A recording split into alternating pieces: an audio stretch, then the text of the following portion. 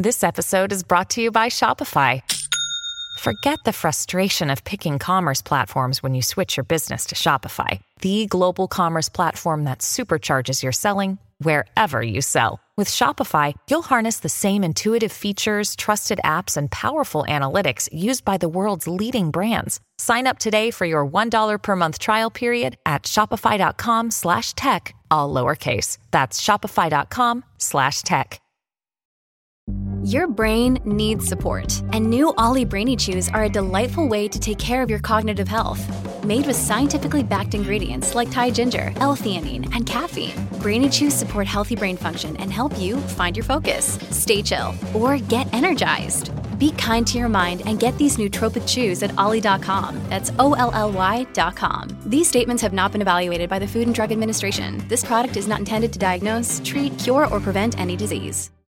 Hello, everybody. This is Marshall Poe. I'm the editor of the New Books Network. NBN listeners like to read books and buy them. So we thought we'd tell you that right now, our friends at Princeton University Press are having a remarkable site-wide sale. You can get 50% off books, including ebooks and audiobooks, with the code 50, F-I-F-T-Y, at checkout until May 31. You can save some real money on Princeton University Press books. I encourage you to go there and check it out. Welcome to the New Books Network. Hello, and welcome to the New Books Network. I'm Peter Lawrenson, the chair of the Department of Economics at the University of San Francisco. This episode is sponsored by the University of San Francisco's master's degree in applied economics, which focuses on the digital economy, and USF's Center on Business Studies and Innovation in the Asia Pacific. My guest today is Ann Kokos, the C.K. Yan Professor at the Miller Center and an Associate Professor of Media Studies and Director of the East Asia Center at the University of Virginia. She's also a non-resident scholar at Rice University's Baker Institute of Public Policy, a life member of the Council on Foreign Relations, and like me, is a fellow in the National Committee on United States-China Relations Public Intellectuals Program. Her first book, Hollywood Made in China, looked at how Chinese investment and regulations have influenced U.S. commercial media. Today we'll be talking about her latest book, just released, called Trafficking Data: How China is Winning the Battle for Digital Sovereignty. Ann, welcome. Thank you so much for having me, Peter. Great to have you on the show. Unlike many books of academics, you have a very clear one-sentence summary of what your book is about that is on your website. So your book argues that exploitative Silicon Valley data governance practices help China build infrastructures for global control. So that's a great starting point. So that's what we're talking about today. So from that general thing, why don't we start with a specific example of where you see that phenomenon happening? I know you've written a lot. Well, you've studied a lot of different angles, but should we maybe start with TikTok? Yeah, absolutely. So the way that the book plays out is that I make the argument that business models of Silicon Valley firms that have resulted in something that the scholar Shoshana Zuboff calls surveillance capitalism, or the monetization and datafication of the human experience, has led to a dynamic where the Chinese government has been able to expand its what it terms cyber sovereignty through extraterritorial control and oversight of digital platforms like TikTok. Though TikTok, I think it's important to note, is by no means the only one. It just happens to be the one that grasps the most media attention. You may have seen, and your listeners may have seen, lots of reports about deals that TikTok is trying to establish with the U.S. government related to data security and securing the data of TikTok users. And while that could potentially mitigate Chinese government oversight, what I talk about in the book is the way in which the Chinese government, through a series of different laws and regulations, has established a clear purview over the data of Chinese firms, as well as subsidiaries of Chinese firms and partners of Chinese firms, under which TikTok falls under a variety of those categories, depending on whom you talk to. So how does, there's an element with all, I think, digital privacy things where it seems like, instinctively it feels bad, even if it's not the Chinese government, but just, Facebook or anyone else, a company entirely, in the US, where they know all this stuff about us. But then, in practice, people tend to just kind of, click through on all the acknowledgments. And even if you tell them, oh, well, your privacy is, being violated, we don't seem to actually, be willing to incur any costs or leave platforms on the basis of this. So what is the potential harm from our data being out there? Why is it that we might be willing to give it to Facebook, but not to TikTok? Or, why shouldn't we be giving it to Facebook? Right. So I would make the argument that one of the first steps that the US should take, and that a lot of developed democracies should take, is to develop robust data privacy regulations for their citizens. So protecting what companies can extract from users and how they can use that data. And I think that isn't just something that we should apply to TikTok. It's something, or Chinese platforms, but something that should be applied more broadly. Now, the risks that I see as it relates to data sharing fall into several categories. So there's the first risk, which is kind of the one that gives everyone the biggest chill in their hearts, is this idea of surveillance of individuals. We don't like the idea that we would personally be tracked. And while there have been potential reports about that related to TikTok, it's hard to and it takes a lot of energy to track an individual. They have to be a higher value target. So I would say this is a concern that relates maybe to people who have outstanding business debts with the party, or are dissidents in really significant areas. But for regular people, there's less of a concern about being tracked and having your data tracked than a larger kind of question of modeling an entire society and modeling behaviors broadly, which becomes more useful and more enriching when there are large numbers of users on a platform, when there's a lot of data that's being gathered. This has a bunch of different potential impacts. So one of those impacts on a platform like TikTok that serves as critical communications infrastructure, and that we saw a large number of Gen Z, members of Gen Z actually got their political information for the last election from TikTok. There's the possibility for mis and disinformation campaigns, which are a concern on platforms like Facebook, but are an even bigger concern on platforms like TikTok that have close ties with China, and with a firm that's based in China, ByteDance, its parent company. Now, we also have the concern about this asymmetrical trade between China and the United States. So platforms like TikTok can gather user data in the US to develop more sophisticated algorithms to become more appealing to users. They can leverage global network effects in ways that platforms that are based in the US are unable to do because they cannot enter the Chinese market. So this becomes a competitiveness issue for developing better algorithms and being more economically competitive in the industries of the future, or the industries of the present, actually. And then there's a third question, which is related to these issues of national security and data gathering. And this becomes particularly interesting and challenging, actually looking not necessarily at TikTok, but looking at another Chinese platform that operates in the United States, WeChat. So WeChat has become, WeChat is a Tencent company. Tencent is heavily invested in the US gaming industry. WeChat is involved in communication between China and the United States. It's also involved in the execution of health codes in China for freedom of movement during the pandemic, and at the present moment, whatever, if we call this still the pandemic time or not, I'm never really sure. And Tencent is also involved in China's AI military modernization.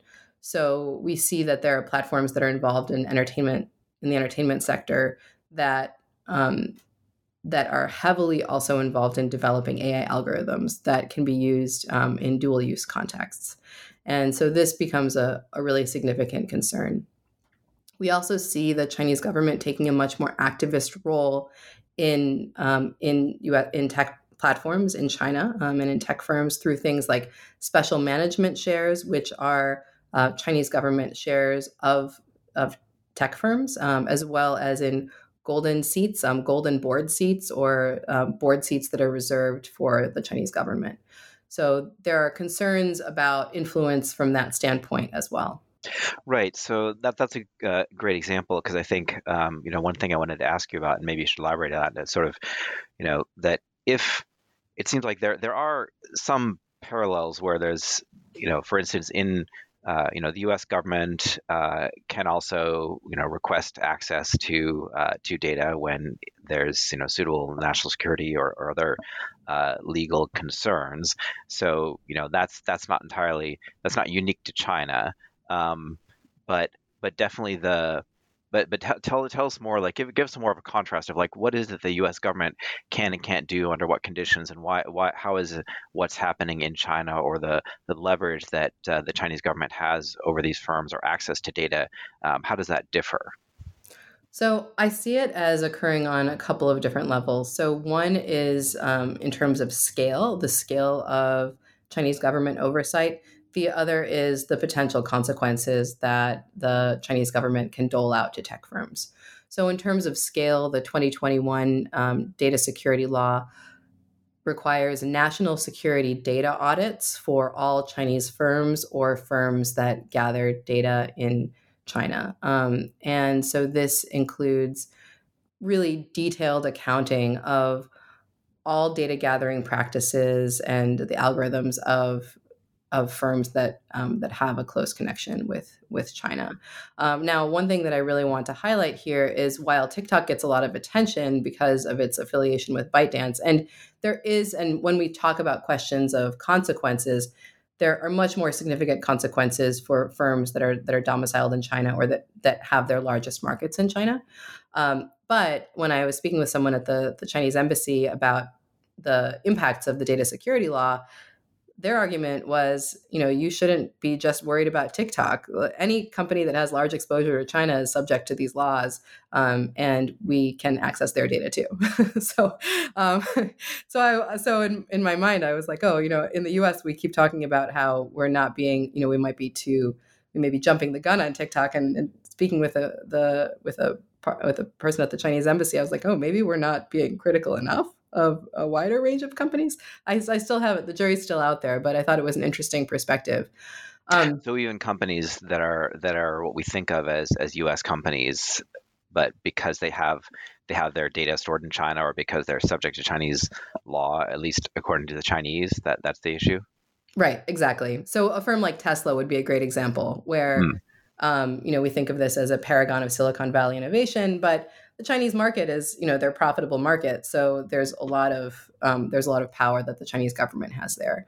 So typically, I think about the types of punishments that the Chinese government can lever as being more significant for firms that are based in China or that have their largest market there. So, for example, shutting down the Chinese TikTok equivalent of Douyin would cripple ByteDance, or it would be a huge penalty for ByteDance, and would kind of end the company in a lot of ways.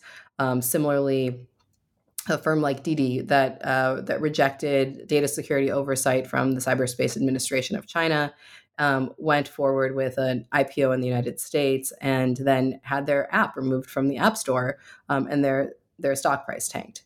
So these are the types of things that we wouldn't necessarily see in a U.S. context. Or if we want to take it even further, the case of Jack Ma being highly critical of tech regulation in China and then disappearing for 3 months. So the types of punishments that might be doled out to tech entrepreneurs and to tech firms are a lot more significant than a $5 million FTC fine that we might see Facebook facing, for example. Right. Yeah. And $5 million for them is like kind of peanuts too. So versus like having your CEO disappear, that would really change your perspective.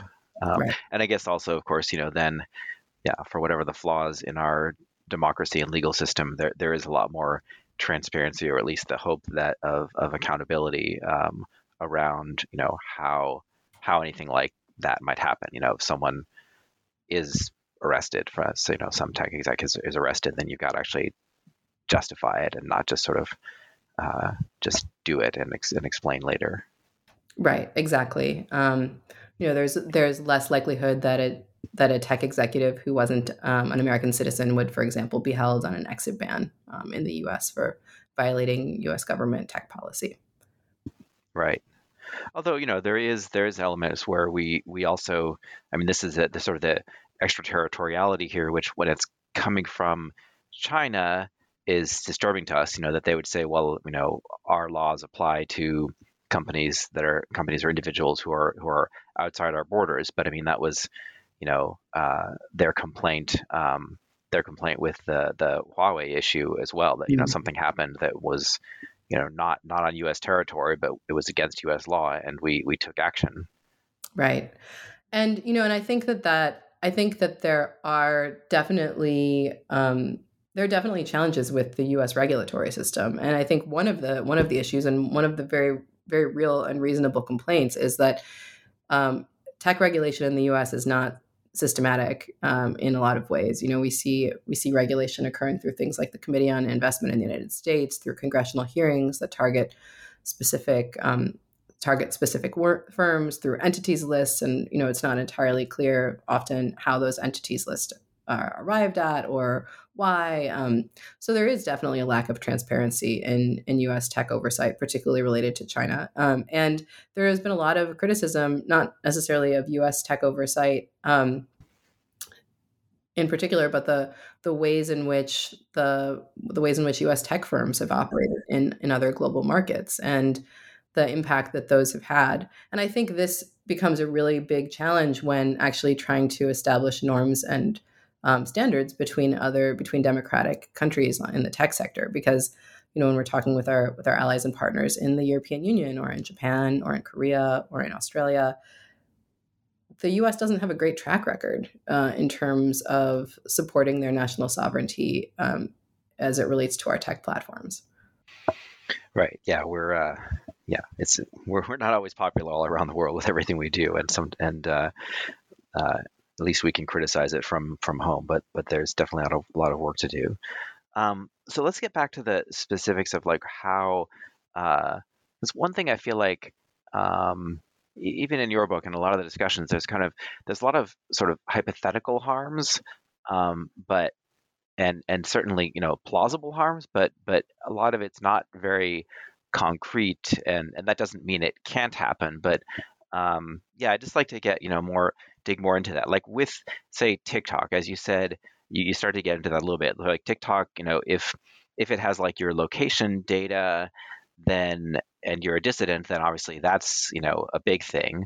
For harming the individual user. If you're a dissident, or if you're a spy, or if you're a U.S. military, you're not supposed to be looking at TikTok, but it's recording your location data, and they, that could obviously compromise military activities.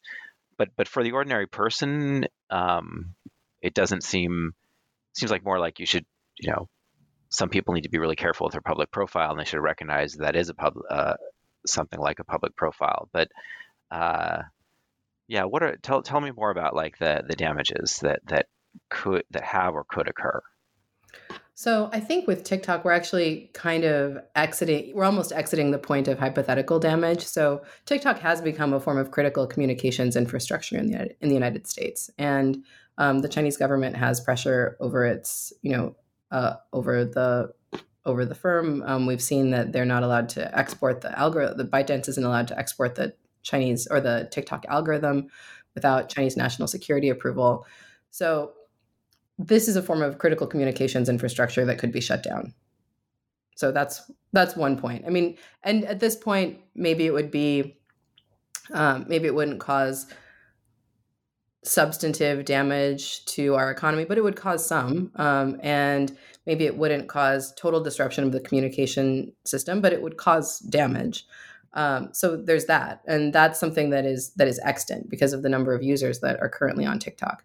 Okay, so that's not about individual harm to like me as a user being spied upon, but it's more about the fact that we're dependent on this thing. I feel like, I guess, I mean, admittedly, I'm too old to spend all my time on TikTok and to view it as a crucial source of information. But I can certainly see like, the same anxieties playing out right now with Twitter. Like, what if Musk screws it up and it just kind of all falls apart and no longer becomes, however imperfect it was, a functioning mode of communication. So you're saying there's the same concern that like TikTok is now in some sense analogous to Twitter or to our telephone system as a crucial infrastructure piece, which it'd be a big issue if we suddenly lost it.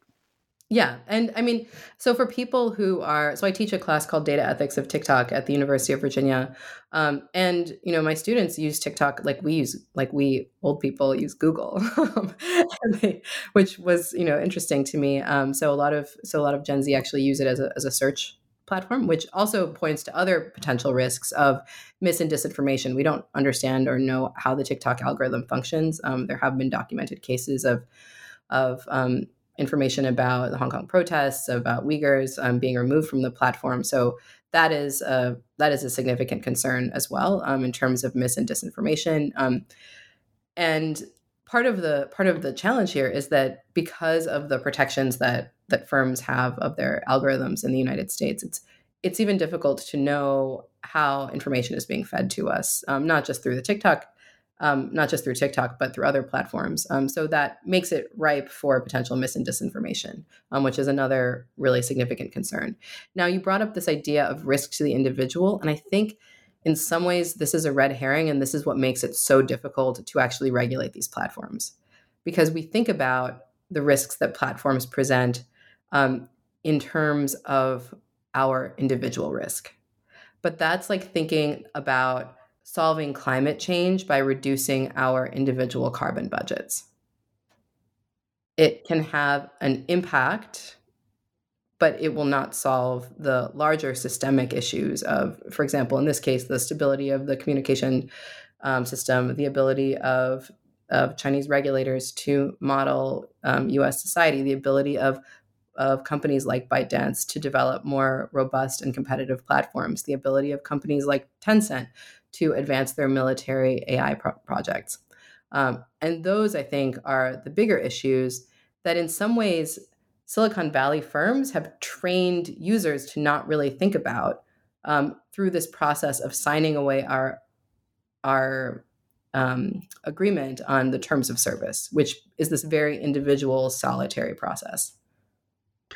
Yeah, and certainly, and from what I've seen from research in this area, it just mostly, yeah, people get upset about the idea of losing their privacy, but then when given an actual concrete choice of like, well, do you feel like being on TikTok or not, which even the value of being on TikTok, I don't know, maybe it's greater for some people than others, but we just sign into all these services all the time and just like, yeah, I kind of know that they have all my data and that they're going to somehow use it, but it doesn't bother people. And I don't know, maybe at the individual level that may be rational, but your point is that at the collective level, there's sort of a public goods element where individually it may be worthwhile for us to just sign away our data, but that's causing a collective harm. I think and I want to separate out and discuss two different ways you highlighted that in what you just said in your book. So one is this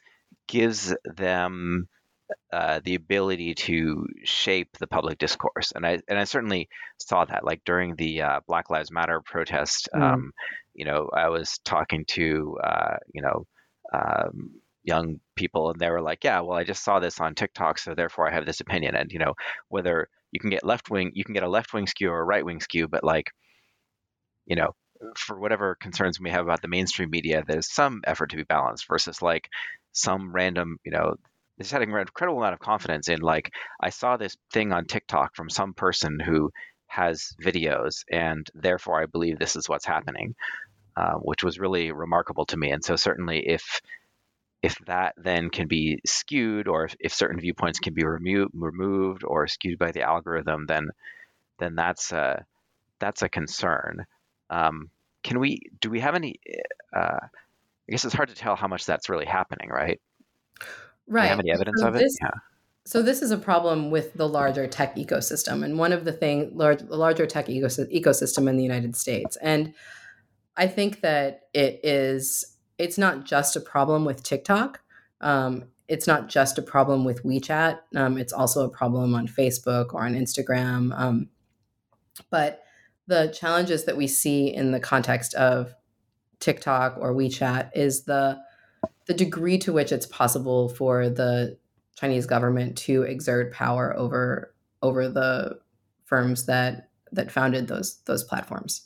And that does not actually exist in the context of Facebook or Instagram to the same degree because they can't operate in the Chinese market.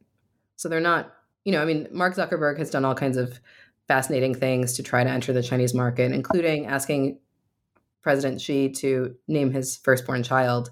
So it's not that there isn't an element of desperation there, but there isn't this kind of major market that they're going to be turning away from immediately. Yeah, I mean, actually, if she had been, I don't know if it would have been the right decision or not. If he had let them in, then he probably could have had a lot of leverage over Facebook. But yeah, now when it's more conjectural as sort of a hypothetical growth market, then there's still a lot of pressure on Zuckerberg to try to access it, but it's not like they're not in the same position to ask things of him. And then in Facebook itself, there's complexities of like how do they govern kind of their ecosystem, like how do they adapt the algorithms, what kind of fake news or misinformation, disinformation do they want to remove versus allowing the sort of hypothetical marketplace of ideas to run untrammeled.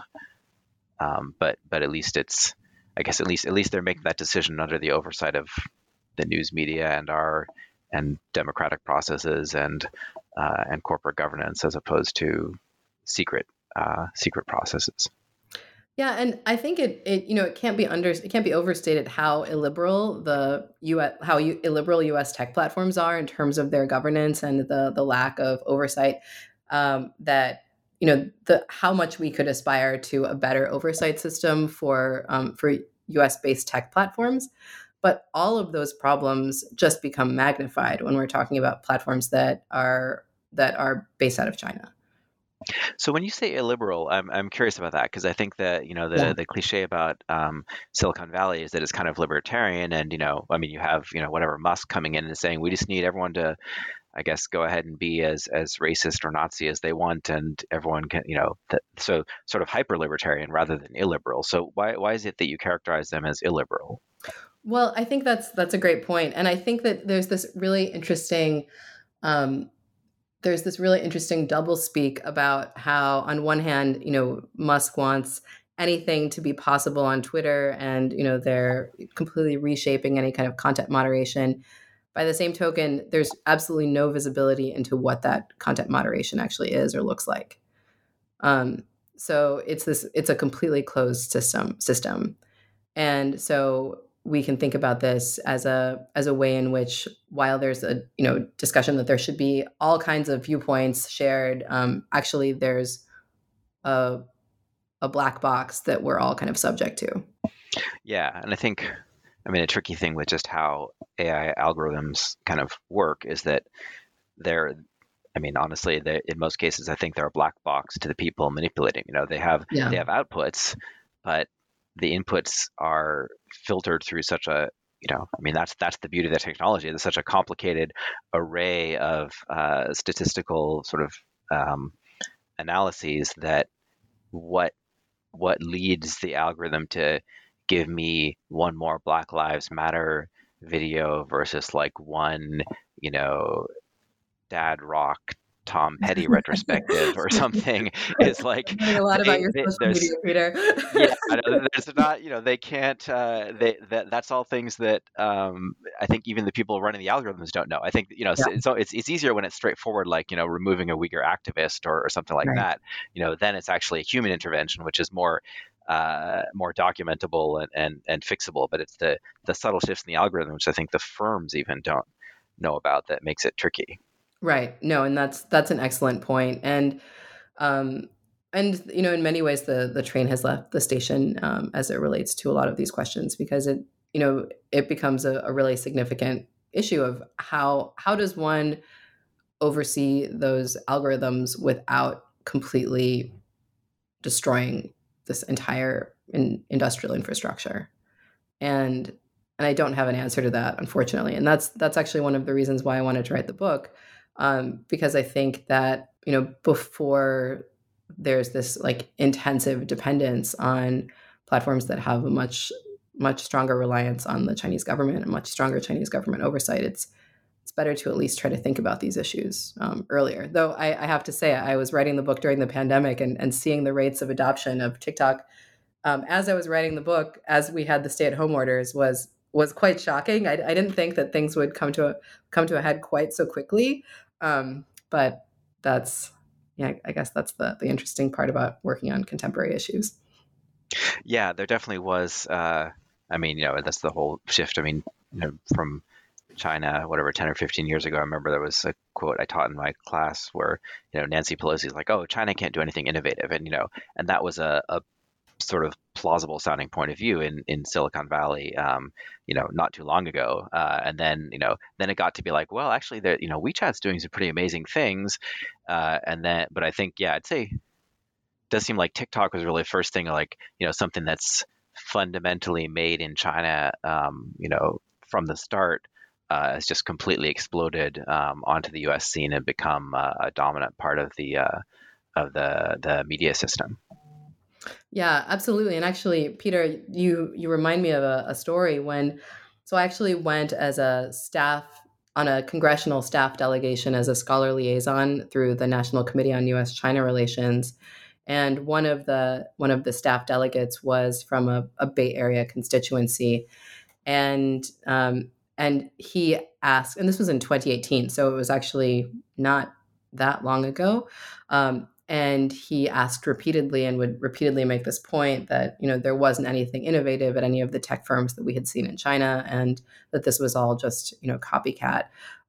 And so up until, 4 years ago, this was a, strongly held belief of people who were heavily involved in the policymaking process from districts in Northern California. So I think that the shift has really caught a lot of people by surprise. Yeah, so why don't we take that to jump onto what the sort of second issue that I raised, that you've raised sort of throughout the book, which let me say how I'm thinking about it. So you talk about sort of economic harms, like if they, if the Chinese government or Chinese companies get more data than our companies because they have access to more data than they have access to our data, but we don't have access to theirs, or because they're allowed to just kind of collect stuff more or less without restriction because, we have some protections for privacy for our citizens, or at least qualms because of maybe, just corporations not wanting to look bad, but there's basically nothing like that in China. So I feel like there's points where you're kind of saying it almost sounds like anything that makes them better or more efficient is bad. And, I'm kind of trying to think about where the threshold is there, because it's sort of, to an extent, it's like, if we really take this competitiveness idea to its extreme, you could say even like, well, we shouldn't export wheat to them because, if they're short of food, then their economy will be slowed down and they'll have less resources to do everything. So it's kind of like, unless we're really trying to reduce them to the Stone Age, like what is the practical criterion of when anything we do that is, more or less anything we do that's cooperative with them and not hostile is going to benefit their firms and make them a stronger country, which when we think about ordinary Chinese people, I think, we're kind of sympathetic to. It's good that so many people have gotten out of poverty there, but then we're also afraid of them becoming a more, the Chinese-led state becoming a more dangerous entity. So how do we balance that? I feel like I don't want to just say any kind of data that goes to China must be bad because it makes them better. We don't want them to be better at anything, and that's somehow No. somehow it comes across. Let me be very clear about this. I feel I feel inspired by the work of my friends and colleagues who have worked who are working in the Chinese tech sector. I feel inspired by the work of my friends and colleagues here who were born in China and are working in the U.S. tech sector and as researchers in U.S. universities in the tech context. And so I just want to be very, very clear. I think the main issues that I identify are the asymmetry of trade. So I think it's less a concern that that there is export, and more a concern that it's just one way. And so I think if there was a bilateral trade in the tech sector with less protectionism in China, this would be a very different conversation. And the other thing which I hope comes out in the book is that I'm very committed to the point that a lot of the exploitation that the U.S. is facing as a result of this is a result of regulatory failures in the U.S. Chinese regulators are acting rationally and trying to improve national products that serve their citizens and serve their national security. And it's a choice of the U.S. government and U.S. corporations to not protect user data. The other thing that I want to highlight is that actually,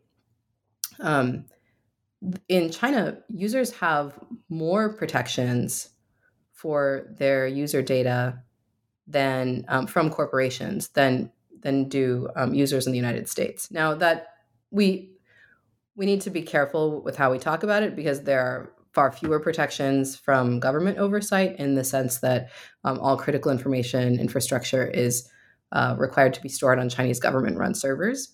But the National Security Data Audit, which on one hand does expand the extraterritoriality of Chinese data governance, also has an element of it that protects the data of Chinese citizens and Chinese users by limiting and monitoring how much data corporations are gathering about users, which is a protection that we don't necessarily have in the U.S. And I think that's an important thing to remember, that there are a lot of things that we could learn from Chinese data regulation. Okay. Yeah. So, one thing we should probably cover is, just since that's the title of your book, you did introduce this concept specifically of data trafficking. So why don't you elaborate on why you chose that term and what message you want to get across with that? Yeah. So by thinking about the idea of data trafficking, I wanted to convey the kind of non-consensual nature of the movement of data, as well as the very personal and intimate nature of our consumer data. I used 3 different modes of the word trafficking to convey that. So one is the idea of drug trafficking, the trade in an addictive substance that is very profitable and lucrative, and that governments participate in, but that also is alluring in the sense, it's so alluring that in some ways it leads to the undermining of national sovereignty. I also think about this question of human trafficking, so on multiple levels. So on one hand, we can think about the trade in intimate images in biodata. On another level, we can think about users as workers on platforms who are whose labor is being exploited, and that labor at posting content, sharing content, is part of a kind of unfair labor bargain that is being moved across borders. And then the third is just this idea of data traffic. So thinking about the movement of data and the way that it demonstrates engagement, the way that it demonstrates the ways in which platforms are monetized, and that as a form thinking about the movement of data as a way to measure trade. So if we think about it at all of those different levels, we can come to this idea of data trafficking, or the movement of data across borders to benefit governments and through non-consensual user agreements. Okay, so far we've talked a little bit more about we've talked a lot about TikTok and WeChat, because those are quite prominent and people experience them very directly. You do also in your book have chapters devoted to the gaming industry, to finance and health. Could you illustrate, I don't know if you want to try to cover all of them, or just give us a sense of what are some of the issues that arise in those contexts? Yeah, so I think that platforms like WeChat and TikTok get a lot of the attention because they're consumer facing. But there are a lot of other platforms that we use on a regular basis that have a really significant access to our user data. So in one of the chapters, I talk about Tencent's significant investment in the U.S. gaming industry, particularly in Fortnite. And in that context, we can see data about user experience, about user behavior, location, finances, social networks, psychological behaviors, all kind of playing out on these platforms. In the context of biodata, this is something that I found to be extremely shocking when I was researching the book. So we have HIPAA, the Health Information Portability Protection Act, that protects user data in a hospital setting when we're seeing doctors or when we're seeing healthcare professionals. But there's a whole raft of health data that is not protected by HIPAA, that includes things like fitness monitors, where there's actually a pretty large Chinese government presence or a Chinese firm presence. There are things like commercial DNA firms, commercial DNA testing, blood testing, firms where Chinese firms can actually get approval to do commercial blood testing for U.S. companies. The state pension plan of California, for example, and then store that data in the National Genomic Base of China to gather information that can be used for either precision medicine purposes or for bioweapons. The challenge that we see in the biodata context is that, especially in the case of DNA, this doesn't just have kind of near-term implications, but it has potential generational implications. And so this was something that really struck me when I was doing research. The other thing was the mundane types of data, that the mundane context where user data is gathered. So things like GE appliances being owned by Haier, one of a major Chinese appliance firm, and having their back end connected to Baidu's Baidu backend for a lot of data gathering and management. And one of the things that was really interesting when I was also a scholar liaison in China with the staff delegation was when we visited Haier, we were quite tired and didn't really want to kind of go to the meeting. We were kind of forced to by our local hosts. And it ended up being one of the most fascinating visits of the trip because we were going through this consumer appliances company, and they were really proud to say, hey, we're no longer a small consumer appliance company. We're now a data company, and we are gathering the data of users through our consumer platforms, and this is the future of this firm. And I found that to be really interesting because a lot of times we undervalue the types of data that can be gathered in a consumer and home context.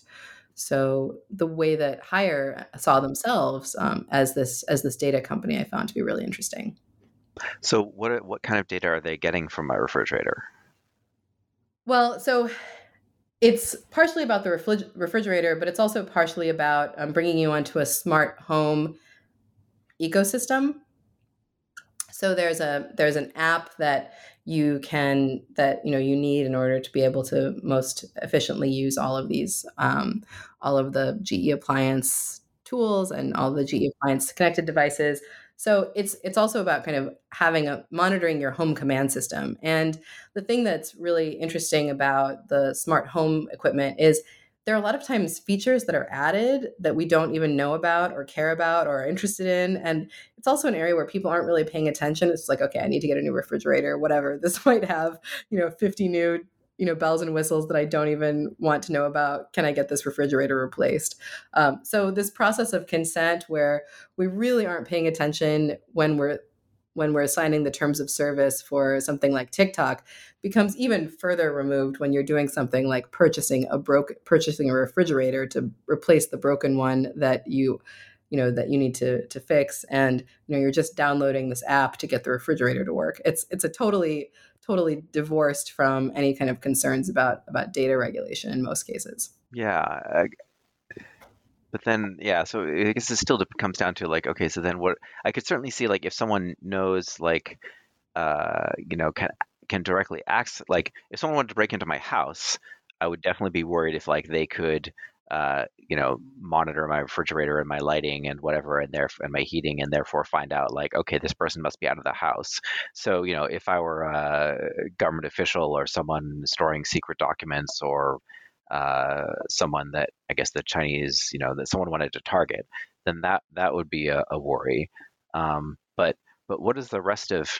I feel like sometimes there's also this element where the firms kind of want to market what they can do, or how new they are, and they make it sound bigger than it is, which then if we convert to thinking about it being scary as opposed to like a profit opportunity, then the bigger than it is can also become scarier than it is.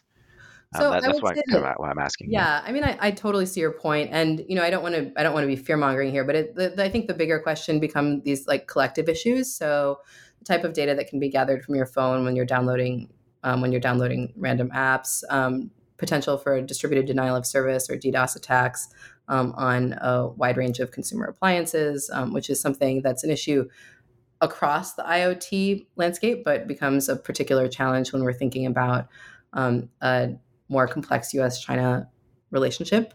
And hopefully we are seeing a softening and an improvement of relationships after the Biden-Xi meeting. But those are concerns when we're thinking about long-term strategic weaknesses.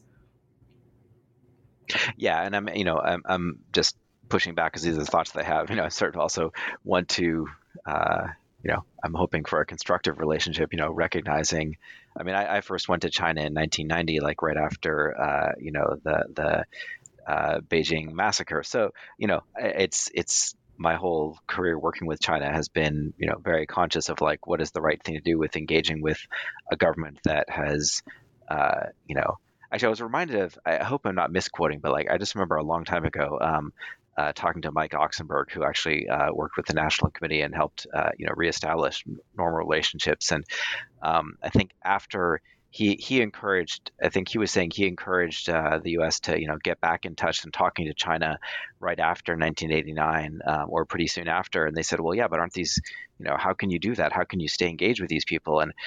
And I hope I'm not misquoting. This is not a public quote, but he's passed a long time ago. But it was something like, well, we always knew these people were thugs.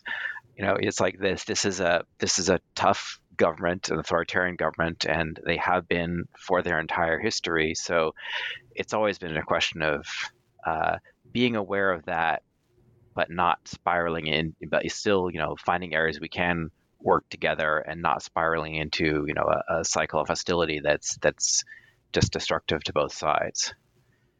Yeah, and I think this is a huge area of concern. But one of the things I talk about in the book is the challenge of discussing what I view are really significant, data security issues that the U.S. and other governments face vis-a-vis China's, increasingly extraterritorial view of digital sovereignty, or of cyber sovereignty, as the Chinese government terms it, as well as increasing pressure on Chinese tech firms, which incidentally is also a problem for those firms and for those entrepreneurs, not just for people outside of China, and not getting into a Cold War mentality where there's any kind of contact or any kind of collaboration is inherently suspect. So I mean, in the context of things like climate, I think that there's a really important role for collaboration. And even if that role of collaboration does include some sort of data trafficking, I would still be fine with it because, frankly, we're in a mess with climate issues, and the only way to get out of it is through widespread global collaboration. But I do think that in a context of things like social media platforms for playing short videos, there is a space to talk about how to improve that security relationship. Or in the case of something like biodata, where there are, significant dual use concerns, it's worth paying attention to that. Yeah. So why don't we close out on what should we do? What's your, and I know things will change and it's a tough question, but what's your what recommendations do you have? It's something we should be aware of, but now that we're aware of it, how do we deal with it? Yeah. So in chapter 10 of the book, I talk about this idea of data stabilization. So to push back against this idea of data trafficking. So I don't think that there is a possibility to completely stem this process. I think the ecosystems are too intertwined. And frankly, I think that we wouldn't want the tech ecosystems to be too decoupled because of the damage it would cause both economies. So I think that there are a couple of different things that we can look at. So internationally, trying to work with our allies and partners to establish frameworks for the safe and transparent movement of data across borders. Domestically, establishing at least a floor for national data privacy and expanding that across a wider range of different sectors. At the state and local level, to support and fund cybersecurity initiatives and data security initiatives for state and local governments because they're woefully underfunded. In terms of education, I think basic digital hygiene education for students at the primary, secondary, and tertiary levels is something that is really low-hanging fruit. And I would also urge the U.S. government to establish a long-term policy and a long-term playbook for what cybersecurity and data security might look like, not just over one administration, but over the next 5 to 10 to 15 to 20 years. Because I think these are not questions that are going to be resolved in one administration or one congressional term. And in order to maintain competitiveness, it's essential to think about this in a longer term framework. Okay, well, thank you. This has been great, and yeah, these are really really complicated issues, and your book elaborates on them and moves the discussion forward in a lot of different ways. I do hope that everyone will get a copy. It's this is Ann Kokas was our guest today, talking about her book Trafficking Data: How China is Winning the Battle for Digital Sovereignty. Ann, thanks so much for coming. Peter, thank you so much. This was a wonderful conversation.